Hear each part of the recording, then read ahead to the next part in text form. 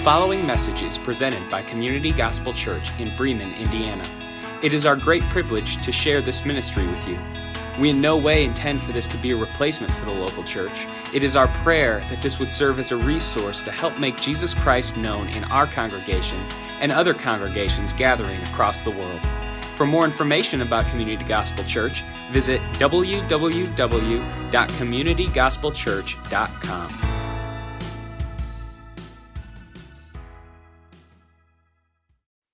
If you would, open up your Bibles. We are in Colossians chapter 3 this morning. We have designated the back as the Get Your Wiggles Out zone. All right? I know you were just flipping in your Bibles, and some of you are like, what did he say? I'll say it again. Get it in the back. We have designated this is the sections to get your wiggles out. All right? Now, I didn't say just for the kids. I said for the adults, too, because sometimes you guys need to breathe as well, right?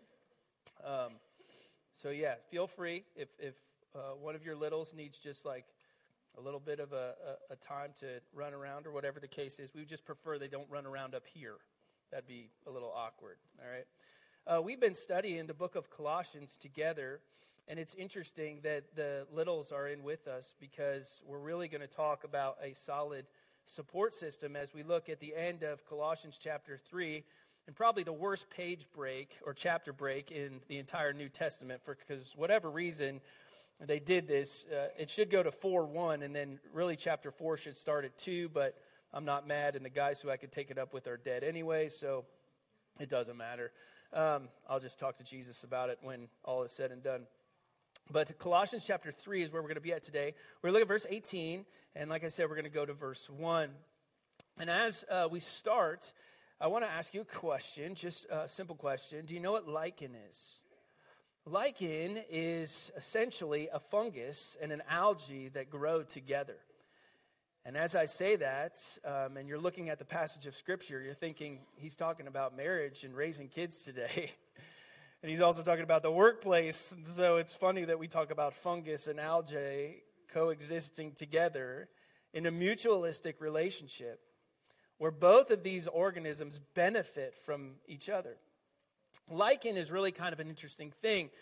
Neither the fungus nor the algae can survive on their own, but together they form an extremely hardy plant. And it can live in alpine areas. Some people believe it can exist for thousands of years in these cold climates.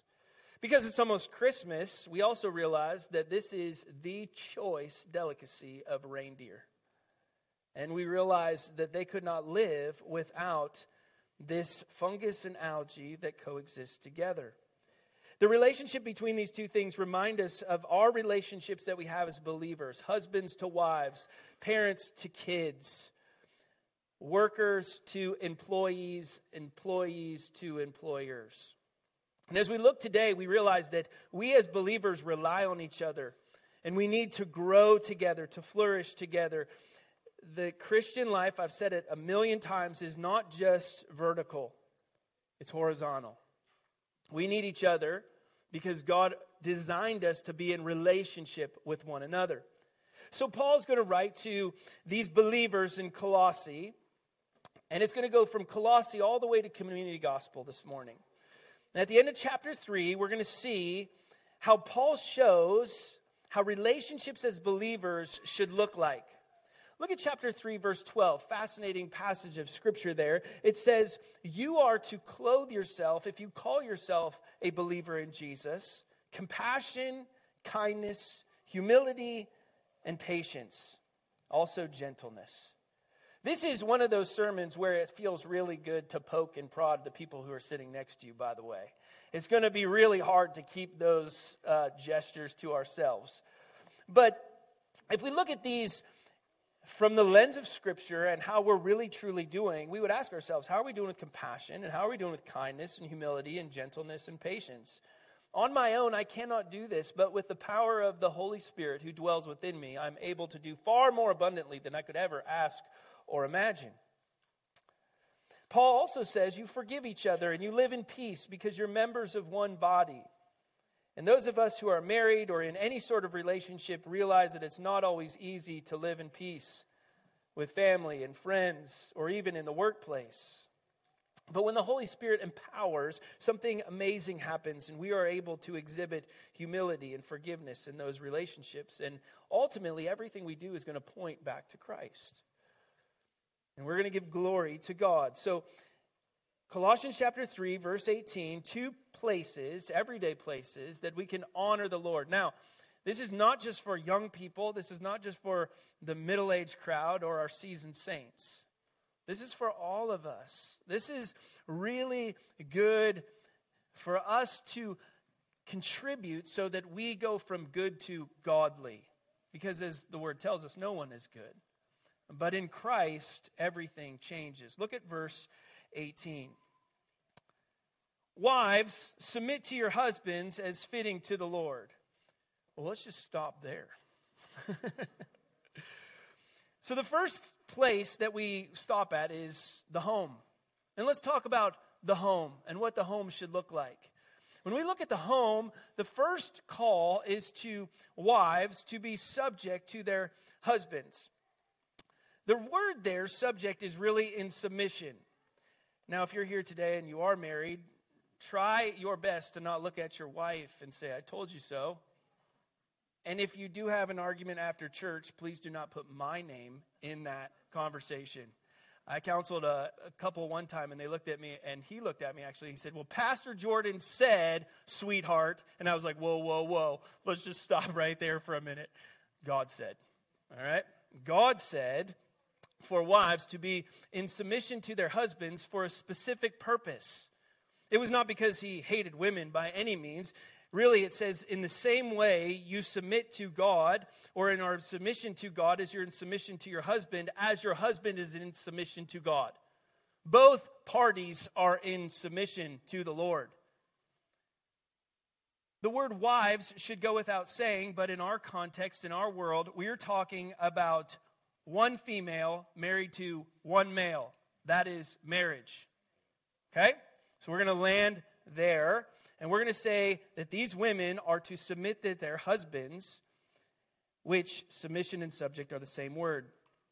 This is also taught in Ephesians chapter 5 in a little bit more detail. You don't have to go there, but in Ephesians chapter 5, verse 24, it says, as the church submits to Christ, so wives should submit in everything to their husbands. 1 Peter chapter 3 says, wives, submit to your husbands as is fitting to the Lord. You are obligated to follow your husband's leader so long as he follows the Lord. Women, you are to follow your husbands so long as he follows the Lord. That's the key. Now the question is, every woman asks me this, why? Why do I got to follow him? Do you know my husband? Have you met this man? Actually, yeah, I have. And it goes all the way back to the book of Genesis.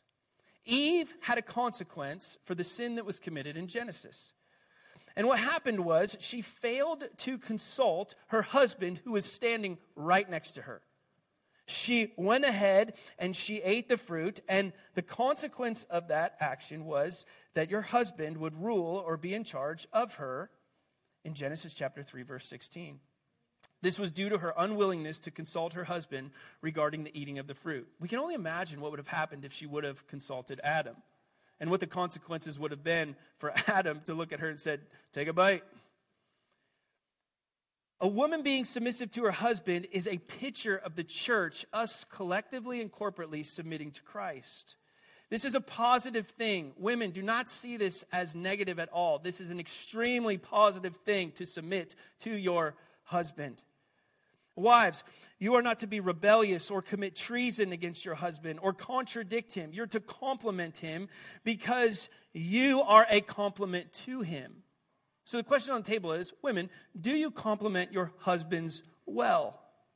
After all, he is, in marriage, an extension of you. Now, I polled a bunch of people and I asked them, I said, can you give me some tangibles on what this looks like? Like, what does it look like for a wife to be in submission to her husband? Some answers were interesting, to say the least. But I got some really good things. A couple of people said that a wife in submission to her husband means that the husband leads in devotional times in the home. He leads morning devotions. He leads evening devotions and times of reading scripture and in prayer. For us, Bethany and I, we have devotions as a family before our children go to school. We have devotions together at night before they go to bed, and we always pray after both of those things. By the way, if you're wondering what resources we use in the nursery hallway, at the end, going into the gym, there's a QR code, and you can just scan that QR code, and you can see exactly the books that we read. It'll take you to a link to purchase those. A couple other people said, you should get his opinion on anything and everything you possibly can. A couple other people said, don't belittle him in front of others. You should always speak well of your spouse, even in your own head. A couple other people said, you should equip your husband to lead. And this is the kicker. If your husband wins, you win. If he loses, you both lose. We forget that we are in completion with one another and not competition. Well, verse 19 continues. And it says, okay, wives, submit to your husbands as fitting to the Lord. Husbands, love your wives and do not be harsh with them. So it goes from wives to husbands. Now, if you were sitting in the New Testament church of Colossae and the pastor got up there and he said, you're to love your wife, that would have been a huge problem. Because all women knew what submission looked like. They understood that. But to love a woman as your spouse was really a big problem because women were property and used for production. And the men would have been more in uproar over what is transpiring in the church of Colossae than the woman in regards to submission. And the word love there, if you want to circle that, is agape love, the way that Christ laid down his life for us. Husbands are accountable to God regarding the treatment of their wives. They're to love her and to take care of her, to seek her best. And the church of Colossae would have been like, hold on a second, to seek her best, it's about me. And Paul would have been like, it has never been about you. It's always about Jesus and the gospel that we have received. So the authority that was exercised in the home was always in consideration for the spouse and with respect for his wife. Men, we are not tyrants. We are not faithless. We're not unloving. And we're not impatient. Paul says husbands weren't to be harsh with their wives or make them bitter. The illustration there is really interesting. It's a wife being like a tender and sensitive flower that may wilt under an authoritative dominance, but she will blossom with tender, loving care. Gentlemen, it is okay to be soft with your spouse. It is a good thing. In a healthy and mature marriage, the husband exercises compassionate care and his wife responds in willing submission to this loving leadership. It is a give and take. And they're constantly seeking each other's best. Marriage is not 50-50. Marriage is 100-100. So we're constantly seeking the other person's best. In 1 Peter chapter 3, verse 7, Peter calls women the weaker vessel. Now, before you get angry with me about that, he's not saying weaker in regards to a emotional state. He's saying physically weaker. Men are scientifically stronger than women. And what he's saying is, not to moral or spiritual or intellectual weakness.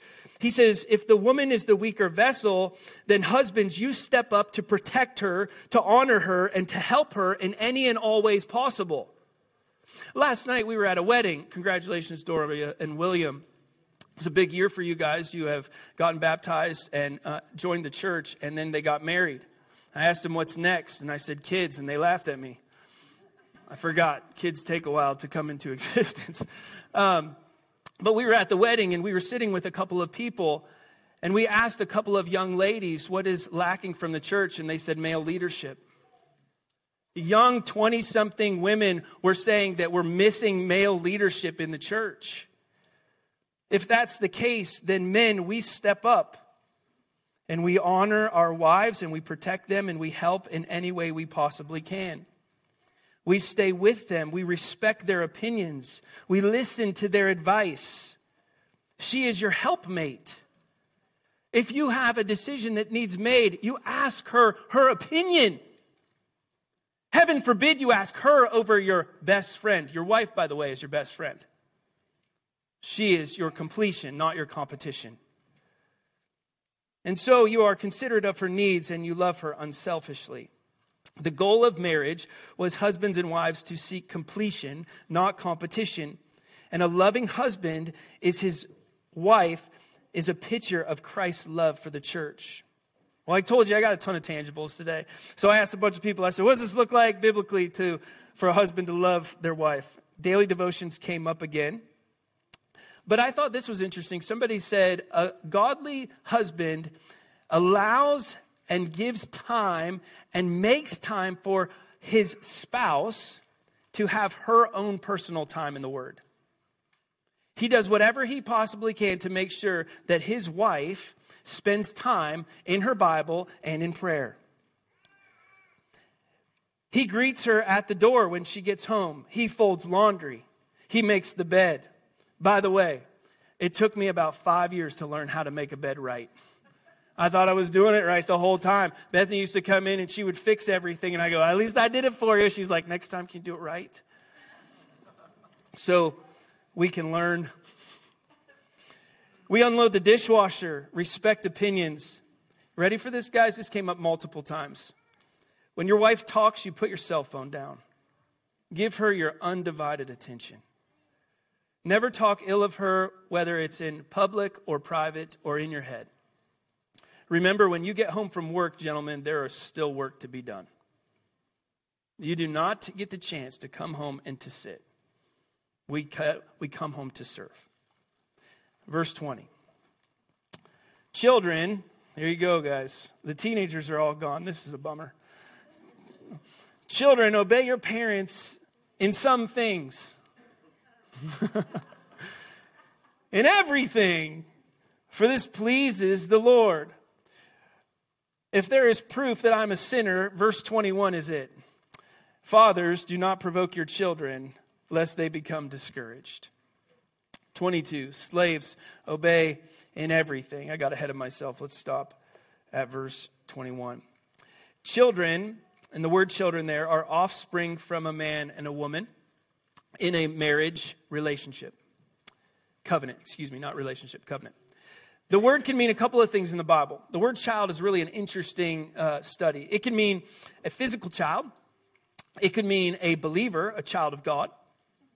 It could mean a non-believer, a child of the flesh. But here we're talking about the offspring of a man and a woman. And a believer's children are to obey. Now, mom and dad, here's where you get to say and look at your kid, I told you so. That's when you can look at your kid and say, Pastor Jordan said. And then I stop and you say, no, the Word of God says. The Word of God says that you should listen with attentiveness and respond positively to what is heard. This is a balance, mom and dad, between biblical wisdom and biblical discipline. You hold both of these things open-handed. You have the opportunity to instruct your children, but your children are not ready yet to make their own decisions, so the discipline must also be given. We are struggling in our society today because too many parents are not disciplining their children. Children need to be disciplined. It's not a bad thing, I promise. Children are continually underneath their parents' authority, their warning and the wisdom and welfare as mom and dad follow the Lord. So a child obeying their parents is a picture of Christ being obedient. A great example is in Genesis chapter 22. If you remember that story, Isaac went willingly to be sacrificed. And as his willingness was there, we realize it was a model of submission for children. You can read that later in Genesis 22. Biblical children can kick against this culture. I'm going to say that one more time. Biblically raised children can kick against this culture. Who will change the world? Believers have the opportunity to change the world. And it starts with our children.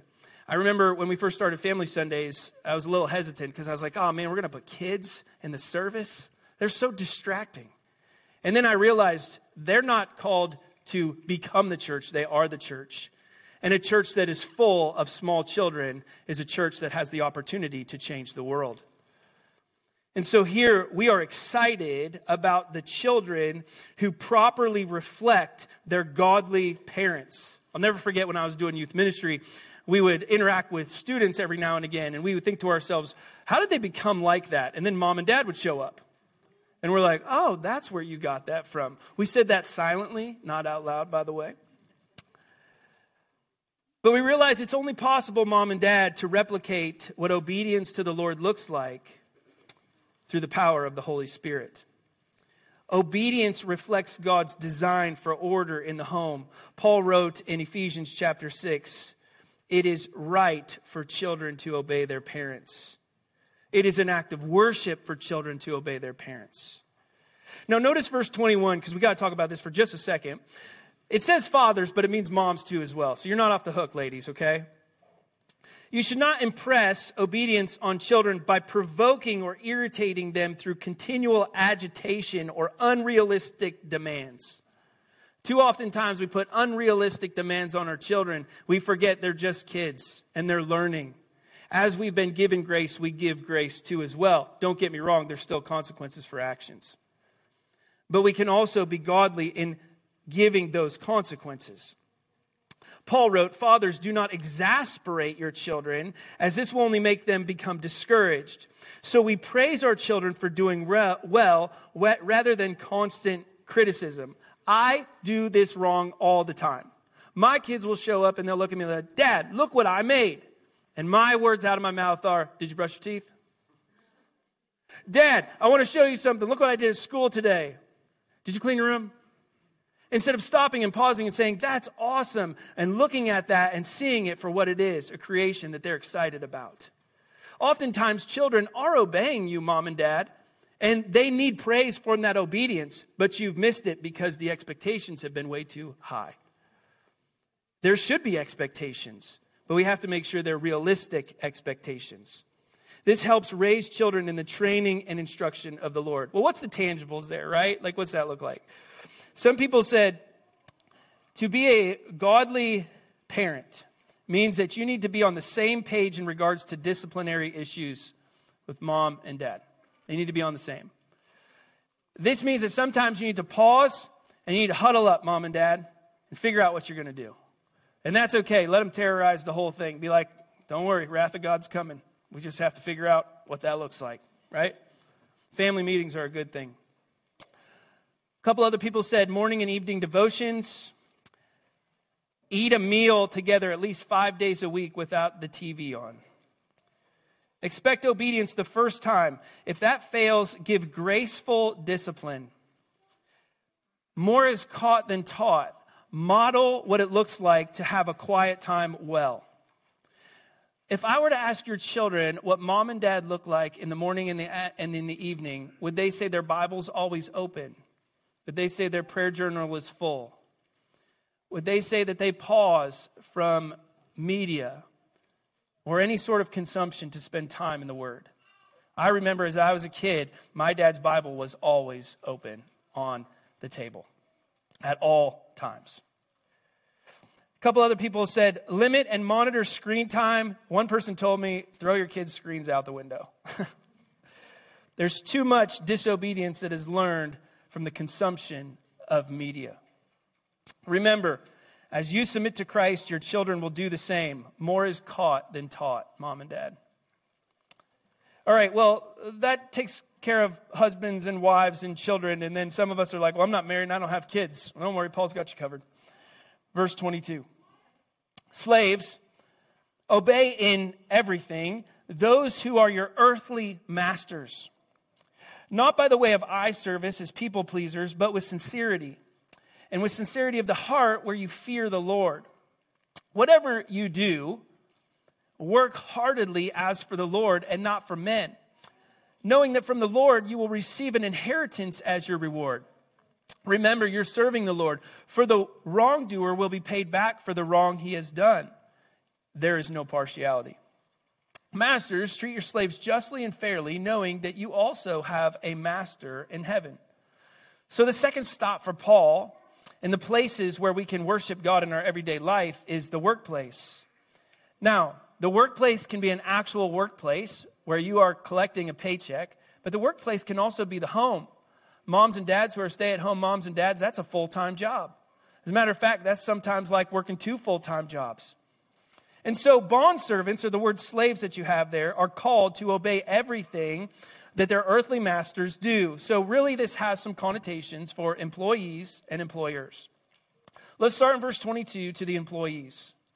The word earthly in verse 22 is literally according to the flesh, meaning that slaves knew while Christ was their true master of their spirit, they could be obedient or sincere, not by the way of eye service as people pleasers. Their service, employees, track with me here for a second. When you work, you are not working for a person. You are not working for a human. You are working for the Lord.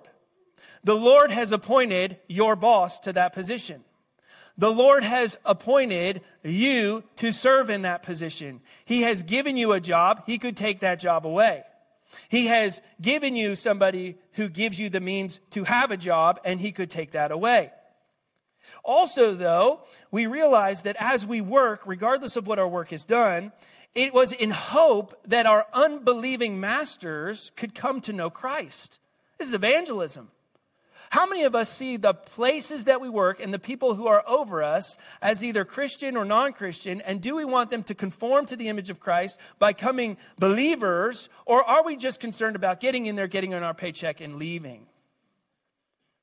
What Paul is saying here is, he's saying, I want all of you who work to work with the awareness of God's character and presence that can be enhanced in regards to the dignity of your labor of service. In fact, whenever slaves do, should be done with all of their heart. Out of the soul is the actual wording there.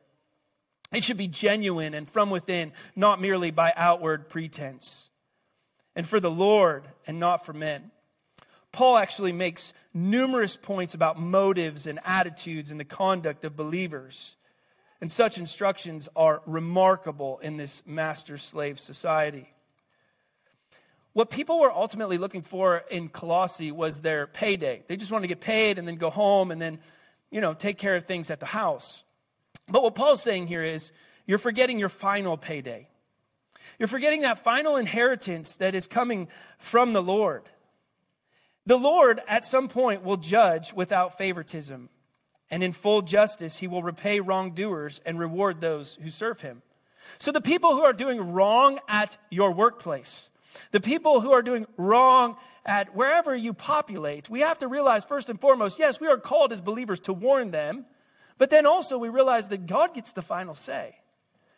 So try as hard as you can, not tomorrow, to go to your workplace and be like, my pastor said that God will strike you down if you don't give me a raise. That's not what I said. The principles for Christian slaves can be applied today to employees that call themselves believers. If I were to go to your workplace, would the people who you work with say, he loves Jesus, she loves Jesus? Would they say that his name is always on your lips? Would they say your actions always model and resemble well Christ? Would they say your quality and productivity increases dramatically because you know the Lord? Or would they say you're lazy and don't work very hard at all? Would they say that it is the Lord, and I can see that it is the Lord they're serving, or are they simply serving themselves? Well, chapter 4, verse 1 says, employers, you're not off the hook. And some employers are here today. God's command wasn't just for believers who were slaves, but also the masters. Masters were to treat bondservants fairly and justly. If you have a business, do you do this? Do you treat your workers fairly and justly? Do you have the same attitude towards God, who is loyal and cooperative and obedient unless commanded to sin? If employers of non-slaves today manifested this kind of compassion and impartial care for their employees, certainly their employees' motivation to work would radically improve. 2 Peter chapter 2 talks about this, as well as Ephesians 5. And for time's sake, we're going to carry on and make a final application here. Like Peter, Paul neither condemned or condoned slavery, but he knew it existed in that time period. Slaves rebelling would bring a wrath of the Roman Empire and would hurt the gospel delivery. So Paul urged believers to live within the system. You are to be of this world, or you're to be in this world, not of this world. So you are commanded to conduct yourself like Christ. And the change can come if you transform your life through, first of all, salvation in Christ, and secondly, through sanctification in Christ. Scripture reminds us as believers that we are designed to work together, kind of like the lichen, to watch out for each other. Paul tells us that God cares about how we interact with each other. It is important because the actions of one person can impact an entire community in the world. If you would go back and look at Colossians chapter 3, verse 16. This is really the precursor to the rest of the passage that we just read and taught about. But this is really the prayer from Paul. Let the word of Christ dwell within you richly, in all places, in all times, at all seasons, in the home and outside of the home. When you get there, teach and admonish one another in all wisdom, and be joyful about it by singing psalms and hymns and spiritual psalms, with thankfulness in your hearts to God. This is the way we inspire. This is the way we protect one another, through love and honest relationships. We obey and praise God with grateful hearts and thrive together. So ask yourself, you got a handful of notes here. What changes do you need to make to ensure that the home becomes a godly home and the workplace becomes a godly workplace? Let me pray for you. Heavenly Father, we thank you so much for your word and the fact that it is truth. And we thank you for the instructions from the Apostle Paul that really are the instructions from you. We believe in the word of God. All 66 books are useful for teaching and training in righteousness. And we believe that this word is needed to conform to the image of Christ.